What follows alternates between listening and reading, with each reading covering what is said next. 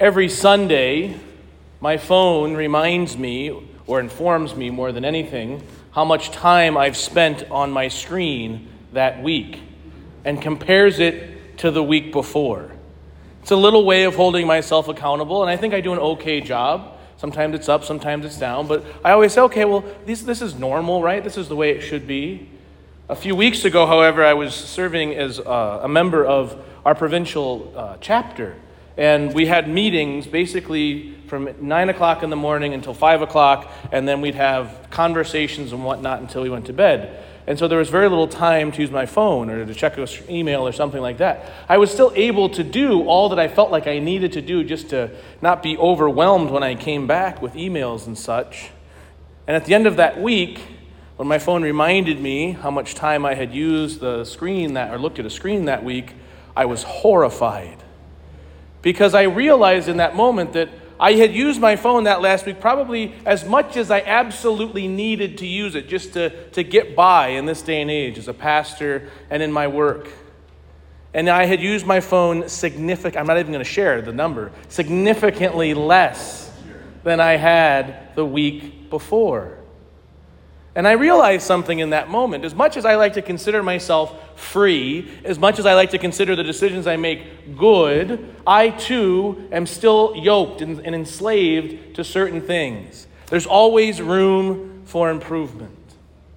We like to think of ourselves as free, don't we? As unencumbered by the things of this world or by other things, making our choices freely and at our own behest. But we are creatures, first of all, of habit. We are creatures made for relationship, and we are creatures marked by the fall. And so though we think we're always free and always making free decisions, we are yoked to other people and to other things. And sometimes that relationship that we have is healthy and it's good, and sometimes it's bad. There is a beautiful yoke of relationship in this world called marriage, where a husband and wife choose to die to self to live for another. By uniting themselves fully to another person, they find their freedom. There's a yoke in a relationship that we have between husband and wife, mother and father, or mother and child, father and child, brother and sister. There's a bond that we have that connects us, that unites us. But even these bonds, brothers and sisters, can be taken advantage of, can be weak, can be loose. We can choose other things as opposed to our family. When the yoke of family, although at times it can be a burden, and sadly there is abuse and there is neglect in our world, and what a crime and what a shame that is, what a poverty that is for the people who experience it. When it's done well, that yoke of family, you always know, because of your relationship, not that any of you have chosen that, you're loved. You're known. You're cherished. But we know what happens when human relationships don't end up that way. I've been here at St. Paul's now for 7 years. I can't believe that. But I've been here for 7 years. And one of the great challenges for me as a priest here is working with our college students who are in toxic relationships, whether they be romantic relationships or toxic friendships. Relationships that bring them down, that take them away from what is good, beautiful, and true in this world, that turn them into something that they are not. And I, myself, was a part of many toxic relationships when I was in college, and so my heart accords with them, but at the same time, I want to scream, stop dating this person. Choose new friends. These things that you're more afraid of being alone for 5 minutes than of being alone or than being with people who are taking you away from who you're meant to be. We can also be yoked to things, not just people. And things can be used in a good way. We can use the gifts and the talents that we have to serve others, to make the world a better and a more beautiful place. And so just as the carpenter has a bond with the tools that he or she uses, so too we can have that bond with the things that we use, that give glory to God, that make the world better. But the things of this world can also pull us away from God. We can start to find our identity in the things of the flesh, the things of the world. We can start to even see those things as more important than our walk with the Lord and the love that we have. Though this is not going to be the subject of this conversation, one of the great scourges in our world right now is pornography. So many young men and women are so enslaved to this. They're choosing that kind of relationship over real, intimate human relationships. And it's laying waste to our ability to connect, to choose an interaction with the machine over an interaction with a human being.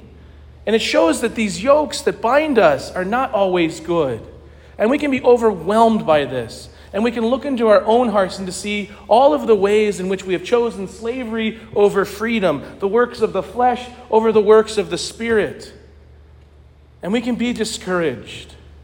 But to each of us today, the prophet Zechariah says this: "Rejoice heartily, O daughter Zion. Shout for joy, O daughter Jerusalem. See, your king shall come to you. A just Savior is he, meek and riding on an ass, on a colt, the foal of an ass." And who is that king but Jesus Christ, who comes to us? Yes, he did in history. He came into Jerusalem. We celebrate this on Palm Sunday, riding on a colt, riding on the ass, coming into the city to set his people free. He comes every time we come to Holy Mass, on this altar, in the Eucharist, to each and every one of us. And he comes to set us free. And how does he do that? By yoking himself to us. He chooses you. He chooses to be with you in everything that you do, in every one of your burdens, in every one of your challenges, in every one of your relationships. Jesus desires to be there alongside you, walking with you, helping you shoulder the burden of that load. And he has taken on all of the burden of this world so that with him, alongside him, in him and through him, we can be free. And all of those things that are in front of us, all of those challenges, all of those difficulties are seen not as the things that keep us away from God, but the obstacles and the means by which we are saved with Jesus, walking alongside us, helping us to overcome, leading us to greener pastures. Not away from us, not outside of us, but immersed in everything that we do. And so we, therefore, must give everything to Jesus. We must say, Jesus, you're worth it, and everything is worth it for you. And so here is my heart. We must engage continually, as St. Paul encourages us, in that battle to live in the life of the Spirit and not the life of the flesh. And this requires an extraordinary gift. It requires everything, brothers and sisters. But it is only in this gift of back to Jesus. Jesus offers us everything. God incarnate suffered and died so that we wouldn't be alone. When we give that gift back to him, imperfect as our gift is to him, he offers us in return the perfect gift. But we sinners that we are have to come back to this again and again and again. But even little things add up. And I want to encourage you to look in your life and say, what's a little thing that I can give more to Jesus? What's a little way that I can be more intentional? How can I turn off the radio or turn off the TV or put down my phone and talk to the Lord, pray the rosary, read the gospel for that day, open my heart to the Lord, pray for those people in my life who are in need, who are suffering, serve those in need who are suffering? What's a little way we can do that, that's concrete, that's measurable, that's real? How can we do that? Because that little turn of the heart, that little commitment to living more in the life of the Spirit than the flesh changes the world, brothers and sisters. And it can be something as simple as this. What is on your mind and on your heart? What's going on in your life? What's going on in your head when you come to receive Jesus in Holy Communion? It's so easy for us to treat the Holy Eucharist, to treat our reception of it as something that we do. And the reality is we're always going to be in a different place, and there's nothing in and of itself wrong in receiving Holy Communion absent-mindedly. Right? If we're in a state of grace, we're at church, there's a million things going on in our life, Jesus is the medicine that we need. But we need to just try to be a little more intentional. 2 weeks ago, I was giving a retreat to a group of Carmelite sisters, and in the ciborium, in the vessel that holds the host, right next to the altar, I opened up the lid, and inside was this perfect spiral of hosts. It looked like a little rose inside. And I thought to myself, this must have taken Sister hours to put together. And then it dawned on me, why would she do that? Because some things are worth doing just for the Lord Jesus. No other person would have ever known. I shared it on social media, so a lot of people do know, but no one else would have known had I not done that, except for me and the blessed Lord. And it also challenged me, because when I was going to give out Holy Communion, here's this beautiful design. And I wanted to be intentional about not wrecking it. And in doing so, it really just struck my heart and really forced me to really reconsider, just in distributing Holy Communion, how each one of those hosts has infinite value. And Jesus comes to us in the Eucharist to save us, to redeem us, to set us free. And just that little more intentionality about taking the host and placing it on one of the sisters' tongues or in someone's hands, it just broke my heart open.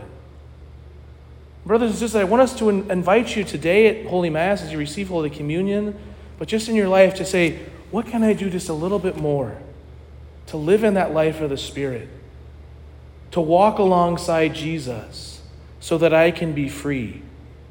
Not Pollyanna-ish, cockeyed optimist looking at the world with rose-colored glasses, but looking at the reality of the world in the eyes of the Spirit, knowing that Jesus has come to save me, to redeem me, to fulfill the greatest desires in my heart in the presence of all of these things. God has come to save. He comes to you in your burden and your brokenness, and he says to you, come to me, all you who labor and are burdened, and I will give you rest. Take my yoke upon you and learn from me, for I am meek and humble of heart, and you will find rest for yourselves. For my yoke is easy and my burden light.